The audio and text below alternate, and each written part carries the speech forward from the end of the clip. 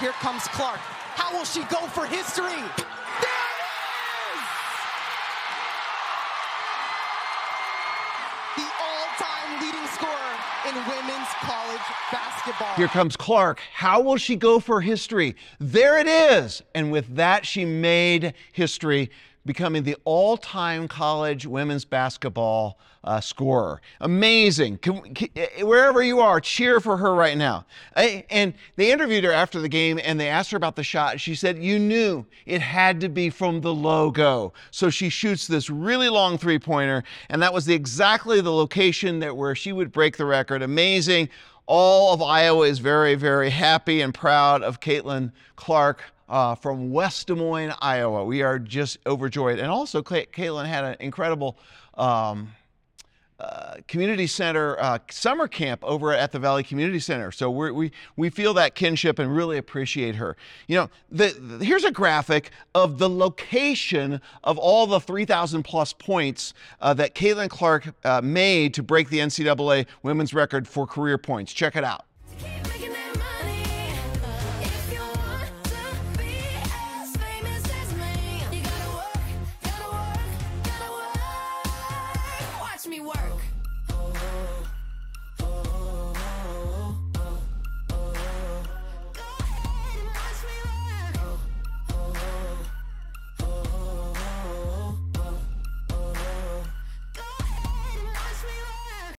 In real estate, they say, what matters? Location, location, location. And in the game of basketball, location also matters. And you saw all those crazy places where Caitlin Clark made all of her points. And it is an amazing record. And she scored points in dozens of arenas around our nation. But all the action happened actually in a single location, if you think about it, because it all happened on a basketball court. And they're all the same dimensions, the same measurements to every basketball court. The rim is 10 feet high on every basketball court. And I just wondered, you know, those are the ones she made. Think of all the ones she missed. Think of all the practices that she had. Think of how many times Caitlin Clark has been on a basketball floor. And the truth is, for her, a basketball floor is where she lives. I mean, it's her ordinary place of life. The breakthrough for her didn't come in an unusual place, really, but on her home floor, in a place where she was very accustomed. Today, I want to talk to you not about Caitlin Clark's incredible breakthrough, but I want to talk about your incredible breakthrough. All of us have an itch, an ache perhaps in our hearts, at least a longing or desire to have some kind of breakthrough. It could be in relationships, it could be in our career, it could be in our own character development, it could be in the influence and impact that we make in this world. It could be to want something to happen spiritually in our community and in our nation. We want breakthroughs. We want to see God at work. Where do you need a breakthrough today? Think about it. Where do you need a breakthrough? Where would you like to see God move powerfully in your life, your character, your family, relationships, your workplace, in our community, and our nation? There's good news for you today. Wherever that might be, you can see transformation starting right where you are. Okay, you with me? So when you think of, let's go to locations in the Bible. When you think of cities in the New Testament, we often think, of course, of Jerusalem. We think of places like Athens or Rome. We go to the Gospels, we think maybe Jesus was born in Bethlehem. His home was Jesus of Nazareth, right? He performed his first miracle at the wedding of Cana, right? Those are the cities you think of.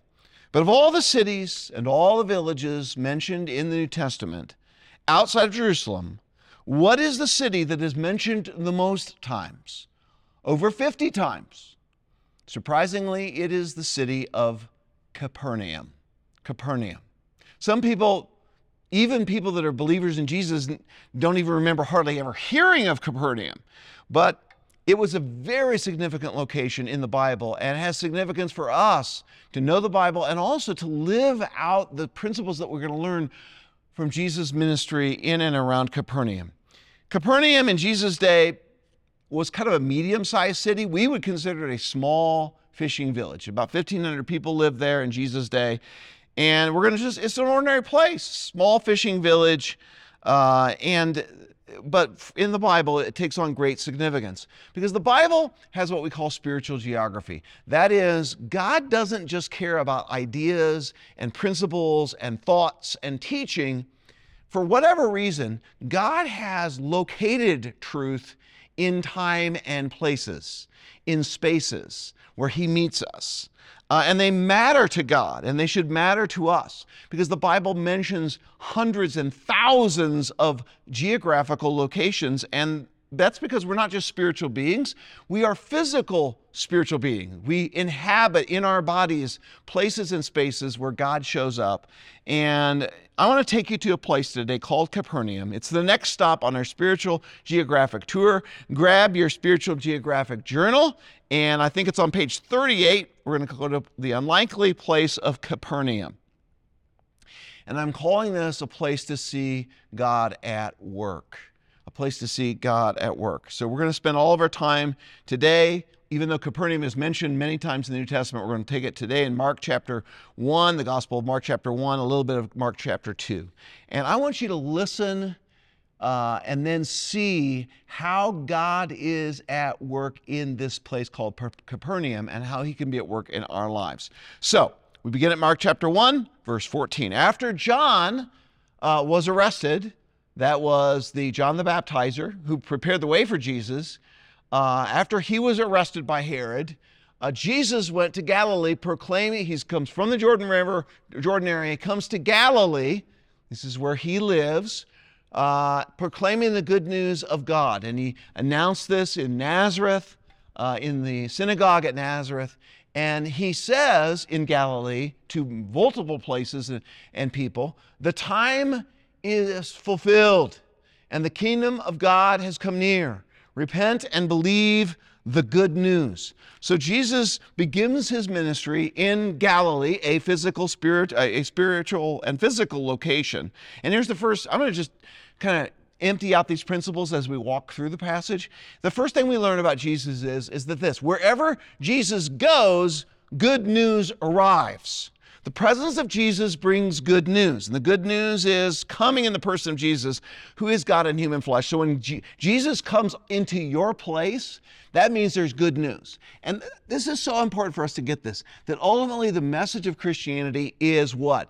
Good news. I don't think that a lot of people in our culture necessarily think that, and sometimes for good reason they don't hear that even from the church. That we are bearers of good news, that Jesus brought good news. He says, believe the good news. It's incredible, this good news of God entering into history, of God coming to the rescue. In all of our sin and weakness and failures, He comes to the rescue because He cares about it. He loves us, and He doesn't want us to stay where we are. He accepts us through grace, through Jesus. And as we trust in Him to come into a new experience of God's love and mercy and compassion, truth and goodness. And He says, with me here, in your presence, the time is fulfilled, all the plans of God come true, the kingdom of God has arrived, the reign of God, the way God's promises, it's all coming down to you guys right now. Repent. That means to change your mind, which results in a change of life. It's like turn your head around.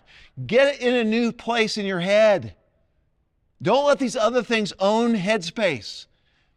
Let me take over your headspace, rearrange your priorities, your mind, your perceptions, and believe the good news. I can bring you good news. So that's the first principle. Wherever Jesus goes, good news arrives. Verse 16. As he passed alongside the Sea of Galilee, he saw Simon and Andrew.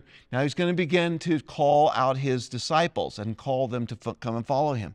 Simon's brother was Andrew, and they were casting a net into the sea, ordinary place, for they were fishermen, just doing their job. Follow me, Jesus told them, and I will make you fish for people. So they have a brand new calling in their life. They're going to leave their nets behind. Immediately they left their nets and followed him. Going on a little farther, he saw James, the son of Zebedee, and his brother John in a boat, putting their nets in order. So they're also fishermen from the same place. Immediately he called them, and they left their father and their nets in the boat with the hired men and followed him. So they drop everything, and they'd heard about Jesus. They saw something and heard something compelling in him that they were willing to leave everything behind, the common and what they were used to in their ordinary places of life, and they're going to follow Jesus. Here's another principle. Wherever Jesus goes, he mobilizes ordinary people in ordinary places. Peter, Andrew, James, and John are not superstars. They're not scholars. They're not theologians. They're not leaders. They're ordinary fishermen in Jesus' day. Now, I want to take you to where they were geographically. Okay, so here is a map of the northern part of Israel. We got the Sea of Galilee here. So over here is Nazareth. If you can see this, Nazareth is right here. And this is really quickly hit this. So here's Nazareth right here. And then Jesus comes to this area right here along the Sea of Galilee, and he's in a city outside of a city called Capernaum, which is where Peter, Andrew, James, and John lived. Okay, so they're doing their fishing business along the Sea of Galilee here, and Jesus is going to spend an extraordinary amount of time at this kind of out-of-the-way place in human history. Theologians call this place, now we're zooming in here a little bit, we're going to look at this carefully now. Check it out here. They're going to call this particular place Capernaum and three cities.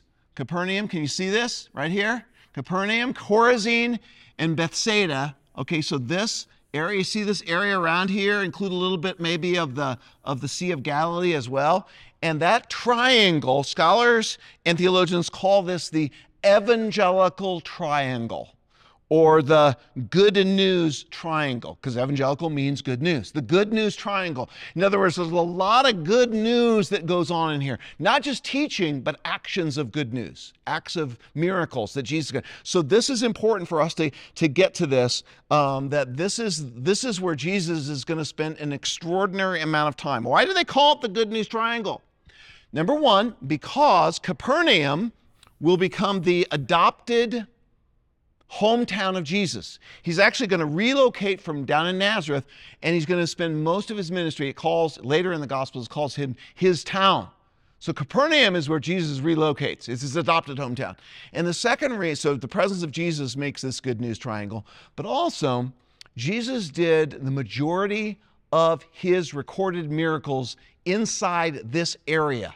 Okay, inside this triangle, these three cities, Jesus did about 55% of his recorded miracles happen inside this triangle. It's hard to believe that Israel's a large place, a large land area, but most of 55% occurred inside that triangle. Now you ask me, how big of an area is that good news triangle? To give you an idea of how big that triangle is, I want to take you to a map of central Iowa. Okay, so check out this. Here's the first one.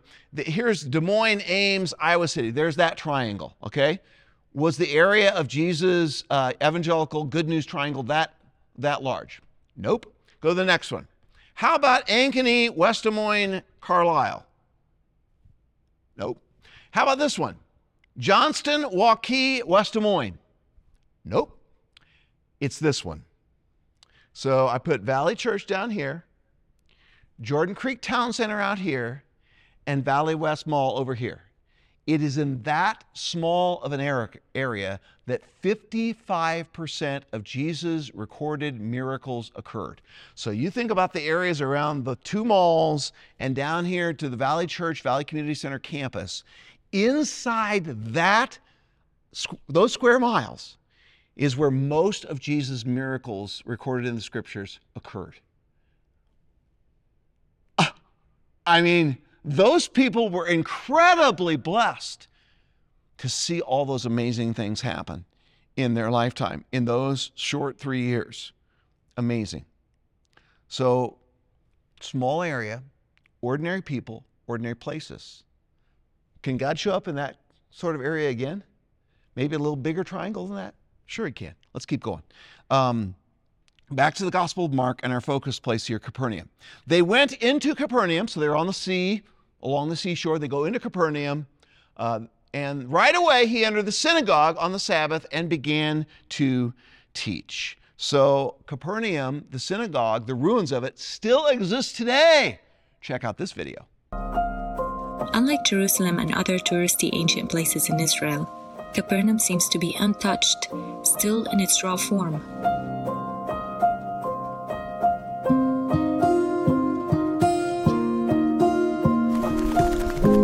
Just by walking here and looking at the lake, the hills, the mountains, we felt connected to its history.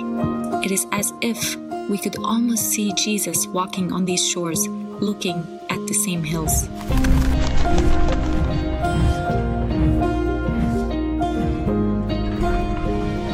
It is so serene and quiet.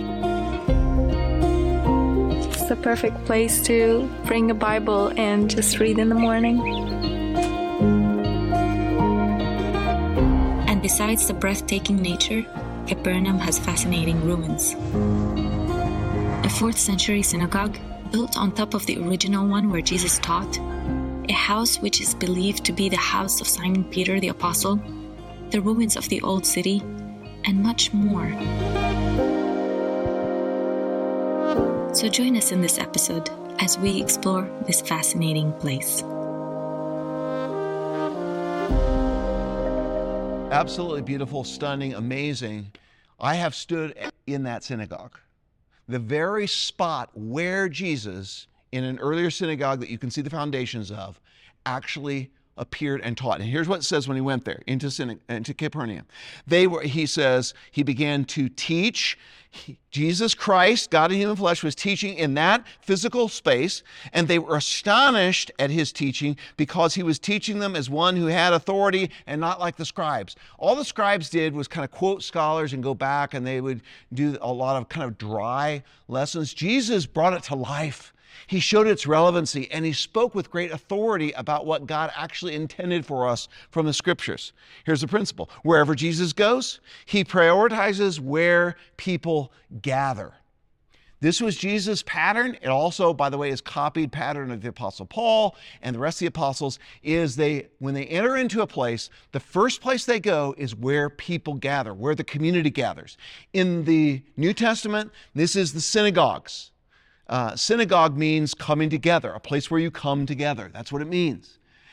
In the word church in the New Testament means assembly. It's where people assemble. So these are buildings that churches gathered in. In the New Testament, you see the synagogues constantly, you see people's homes, you see rented halls. Eventually, these will become church buildings. So this is where Jesus prioritized a lot of his ministry. First started there, where people gather. That's why places and spaces like our church building, like other church buildings, like our community center, like your life group location, where people gather are important to God. Jesus himself prioritized those and went to those places. He did in the 1st century, and now 21 centuries later, we're still going there. Just then, into that very synagogue, a man with an unclean spirit was in their synagogue. He cried out, "What do you have to do with us, Jesus of Nazareth?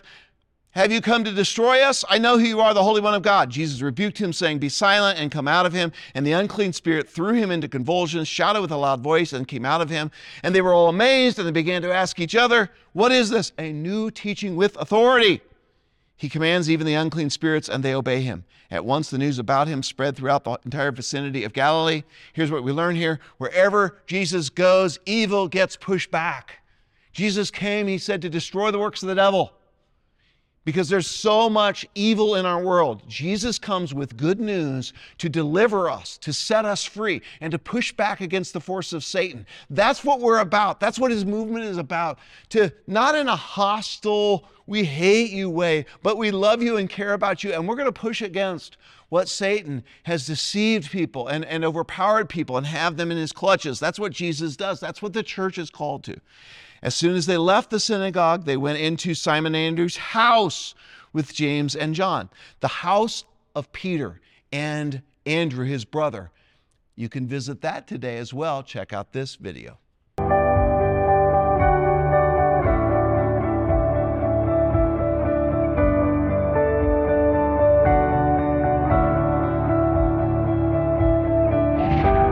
Every visitor who comes here is told that this is the house of Peter.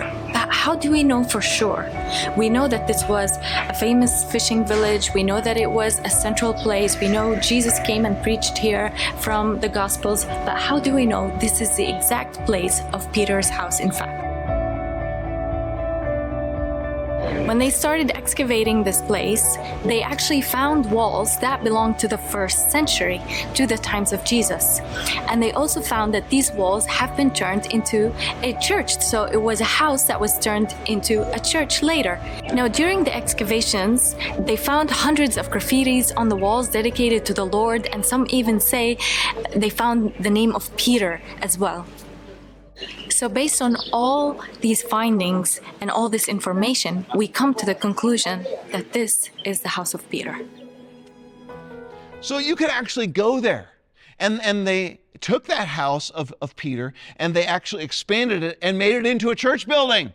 There's graffiti on the wall. That's how they know it was there. So wow, Jesus goes to another place, a house. It's like a life group, and it goes so big that it becomes a church building.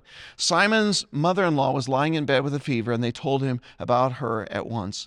So he went to her, took her by the hand, and raised her up. He come into where she lives. Peter lives, and his mother-in-law is there. The fever left her, and she began to serve them. Immediately starts ministering. When evening came, and after the sun had set, they brought to him all who were sick and demon-possessed. The whole town was assembled at the door, and he healed many who were sick with various diseases and drove out many demons.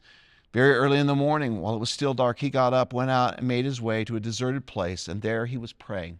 So Jesus could also go to lonely places for him to spend time with his Father. It was important to him to get away. He had places that he went to meet with his Father. And Simon and his companions searched for him. Finally, they found him. When they found him, they said, "Everyone is looking for you." Everybody wanted to see Jesus. And he said to them, "Okay, let's go on to the neighboring villages so that I may preach there too. This is why I have come." And so now Jesus is going to take off from Capernaum. He'll be back, don't worry. But he's going to also go to these other neighboring villages like Chorazin, like Bethsaida, in the Good News Triangle. And he's going to bring the good news, not just with his words, but with his actions. God is breaking in. He's come with his compassion and power to make a difference in your life, to bring you breakthroughs. Listen to me. He's coming into our places, in our life groups, in our churches, and making a difference. That's what he's here to do. Are our eyes open to him at work? Can we see him when he arrives? He went into all of Galilee, preaching in their synagogues and driving out demons. Then a man with leprosy came to him and on his knees begged him, "If you are willing, you can make me clean." Moved with compassion, Jesus reached out his hand and touched him. "I am willing." He touched a leper in the synagogues. "I am willing. Be made clean." And immediately the leprosy left him and he was made clean. Here's the principle: wherever Jesus goes, compassion, healing, and hope break out. Good things start happening when the presence of Jesus is there. Are we going to be with him ambassadors, bringers, dispensers of hope and goodness and compassion and mercy? And will we invite him to be that in our homes, in our families, in our spaces and places, where we live and work and shop and play? Can we ask Jesus? Because he visited places then. He came into homes, he came into synagogues, he came into gathering places, and he cares. If he's asked, if he's invited, do you invite him? Do you ask him? Please come to this place. Come to our house. Come to our church building. Come to my workplace and show up, Jesus. When he entered Capernaum, now we're at Mark chapter 2, again after some days, so he went back to Capernaum. It was reported that he was at home. So here we learn that this is the adopted hometown of Jesus. He's got a place to stay there. Jesus went out again beside the sea, there along the Sea of Galilee shore. The whole crowd was coming to him, and he was teaching them. Then passing by, he saw Levi, son of Alphaeus, sitting at the tax office, and he said to him, "Follow me," and he got up and followed him. So now he reaches out right there along the Sea of Galilee, right there near Capernaum.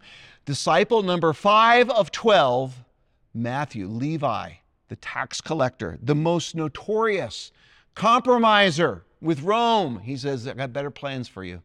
And Jesus shows up in Capernaum again, calling a man who will eventually leave behind his tax books and take up the pen to write the Gospel of Matthew.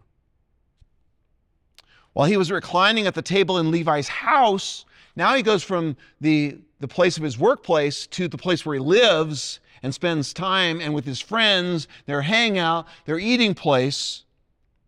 Many tax collectors and sinners were eating with Jesus. So now he's hanging around in the dining places with his disciples, for there were many who were following him. And when the scribes, who were Pharisees, saw that he was eating with sinners and tax collectors, they asked his disciples, "Why does he eat with tax collectors and sinners? Rabbis don't do this. They don't hang out in places like this with people like this." When Jesus heard this, he told them, "It is not those who are well who need a doctor, but those who are sick. I didn't come to call the righteous, but sinners." This is who I'm calling to get well. I'm calling and inviting people. Are you sick? Are you worn out? Are you weak? Are you frail? Have you messed up? Have you sinned? Have you completely made a bungling mess of your life through bad choices or circumstances that have happened to you? I invite you to change your mind, call them to repentance, to change your mind. Let me take up your headspace and completely transform your mind and your life through it. Here's what we learn here. Wherever Jesus goes, spiritual breakthroughs can happen. He took a notorious tax collector and made him into a gospel writer. Wow. Here are my important takeaways from this message, guys. Number 1, everything happens somewhere. Duh.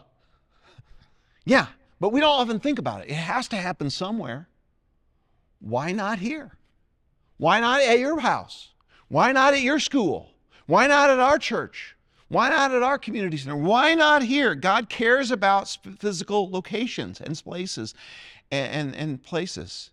God cares about geography. He must, because he fills up his own word of God to us with all these descriptions of geography and rivers and forests and mountains and streams and cities and villages and lakes and seas. He tells us about them constantly. It's not like other world religions that just talk about spiritual truths and principles. He puts it in real life places and spaces where he meets us. He specializes in spiritual geography. He wrote the book, Spiritual Geographic, we call the Bible. The Bible ends and actually begins in specific geographical locations, a garden, a city. Jesus inhabits and visits where people live and eat and work and do business and go fishing and study and have conversations and spend time with friends. Jesus goes there.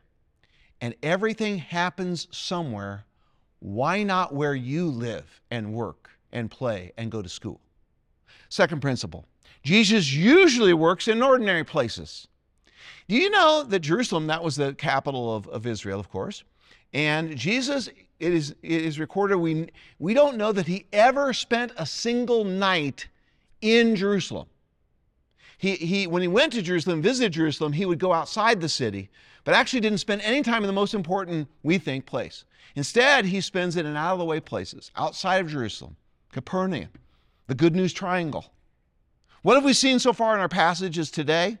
The synagogue, where people gather for worship and fellowship. Jesus shows up there in the first century church buildings, essentially. Luke's gospel tells us that it was Jesus' established habit to go at least weekly to the synagogue, to the building, the worship building. That was important. He showed up there. Homes, he shows up there. Workplaces, he shows up there. Community spaces, he shows up there. Local hangouts, places where people eat and shop and pay bills. He shows up at all those places. Jesus usually works in ordinary places and ordinary activities. By the way, just a reminder, this week is Leap Day. Thursday is the extra day of the calendar, and we have an incredible opportunity for you to show up. Bring friends to show up in an ordinary place on a kind of unusual day, and that is morning, afternoon, and evening. We've got all sorts of crazy opportunities for you to do community stuff. Show up like Jesus did, where people eat and play and meet. It's for students, it's for kids, it's for businesses. Show up. It's going to be amazing. Please, and you can learn more about that through that QR code we give to you. Third, where can you ask for a good news breakthrough? Where can you ask for a good news breakthrough? How do you do that? How do you see a breakthrough? It's pretty straightforward. So I say to you, ask and it will be given to you. Seek and you'll find. Knock and the door will be open to you.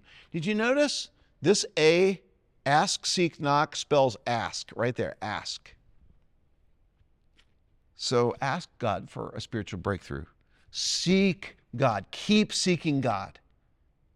That's the tense of that verb. Keep knocking on the door. Don't let it be passive and just kind of waiting for something to happen. Ask, seek, and knock for God to show up. For everyone who asks receives, the one who seeks finds, and the one who knocks the door will be open. What father among you, if his son asks for a fish, will give him a snake instead of a fish? Or if he asks for an egg, will give him a scorpion? If you then, though you are evil, know how to give good gifts to your children, how much more will the Heavenly Father give the Holy Spirit to those who ask Him? God wants to answer your prayers. Please ask Him. But you actively seek Him in those ordinary places of life. Knock on the door of heaven and say, come and visit my house. Come and visit my school. Would you please show up, Jesus? Fourth, identify your good news triangle. Identify your good news triangle. So we saw Jesus' good news triangle. Here's our good news triangle. Okay, so this is kind of like our general big metro area. And I want you to take this in your own mind. And then here's an even tighter look at this. Maybe, and you kind of just say in your mind, I want you actually to do this.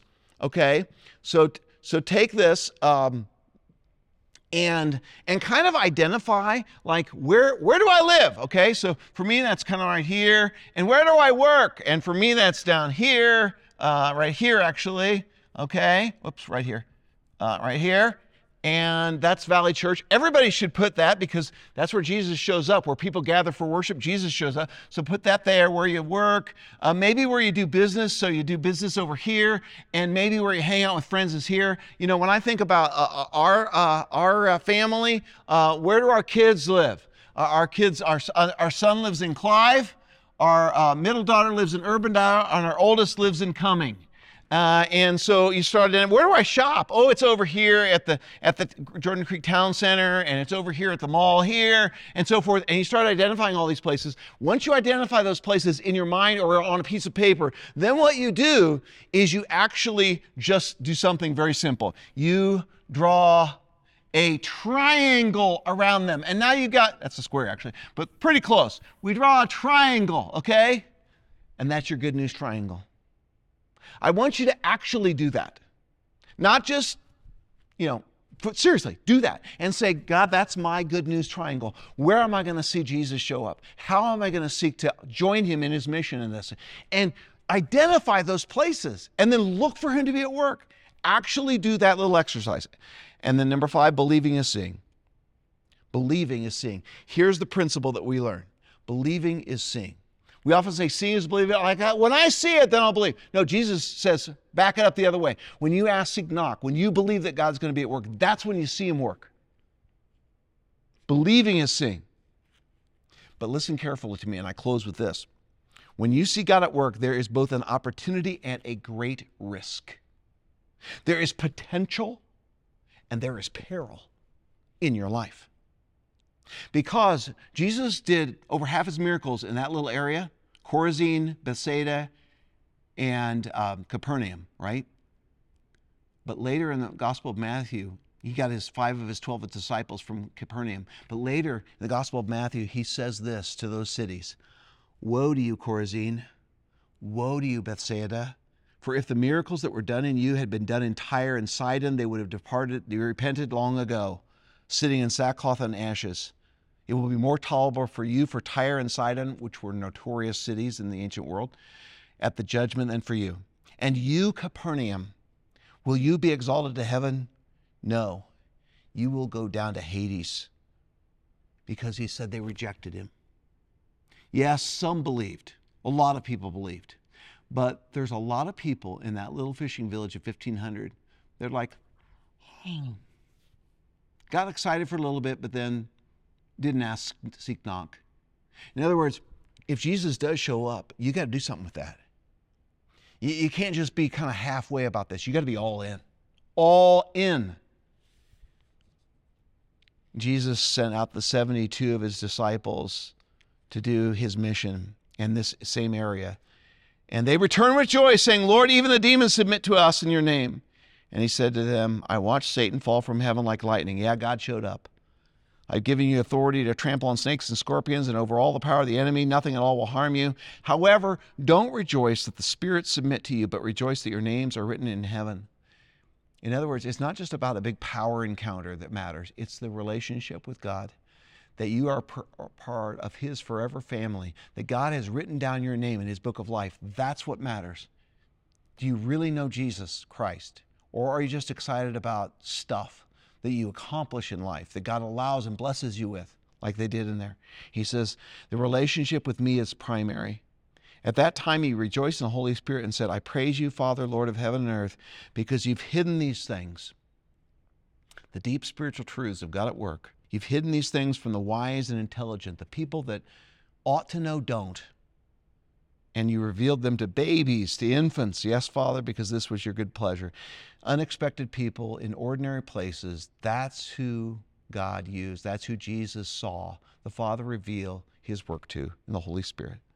And turning to his disciples, he said privately, Blessed are the eyes that see the things you see. For I tell you that many prophets and kings wanted to see the things you see, but did not see them. To hear the things you hear, but did not hear them. So believing is seeing. When you see God beginning to work, make sure you're all in. Today I want to close with a video. This is a baptism Sunday at Valley Church, and I want to close with a video of just one person of the, I think there's close to 40 people being baptized. Just one of them, a young man named Andrew, who tells about how God showed up in his very, very messed up life. And we're praising God that he's at work in great ways. Let's watch this. So first of all, thanks for allowing me to be with you and share my story. It's difficult for me. There's details of it that I would rather, in my pride, keep to myself. But I want God to be glorified, and I want to present my life as a living sacrifice to him for his glory. So with that, I'll share my story. So I grew up on a small farm in a small town in southwest Iowa with my parents and one brother. We were homeschooled, and we always attended church as a family since my infancy. I was raised by godly parents and trained and instructed in the ways and word of God. Despite all this, however, I had a secret. I wasn't really a Christian. I performed well in church, youth groups, etc., and knew all the right answers, but over time I developed a hard heart and refused to accept God's gift of Jesus and his sacrifice on the cross. I never developed a personal relationship with him. Instead, as I grew in age, I chose to be the captain of my own life and run it on my own terms. I chose myself over God.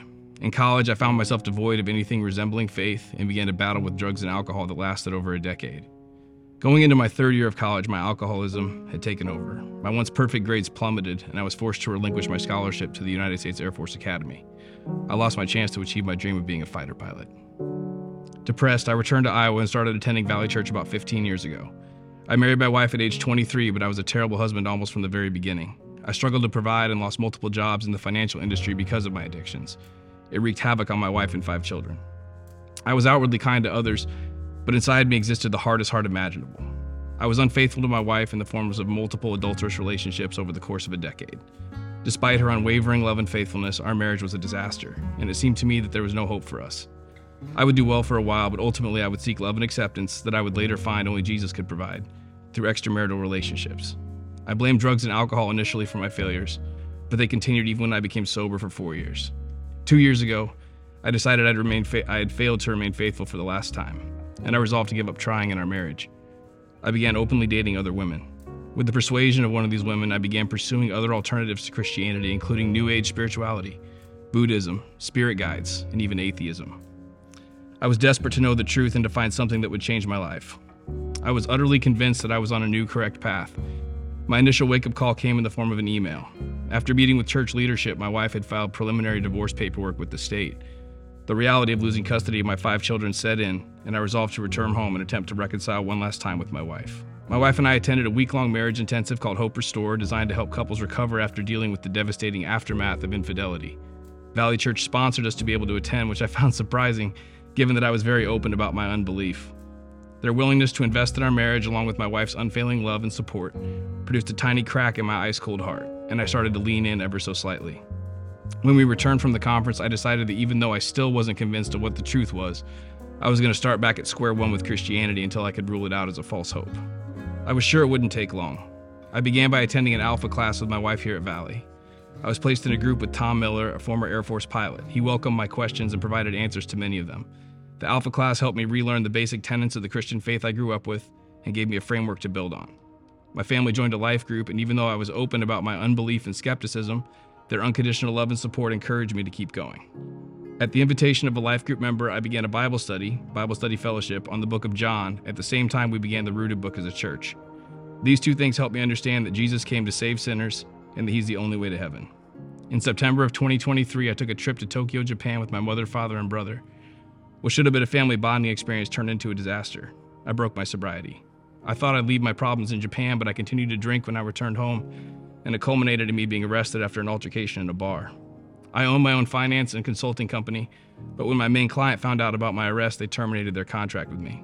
I was left without a job or any income once again. This was my rock bottom, a total gut punch.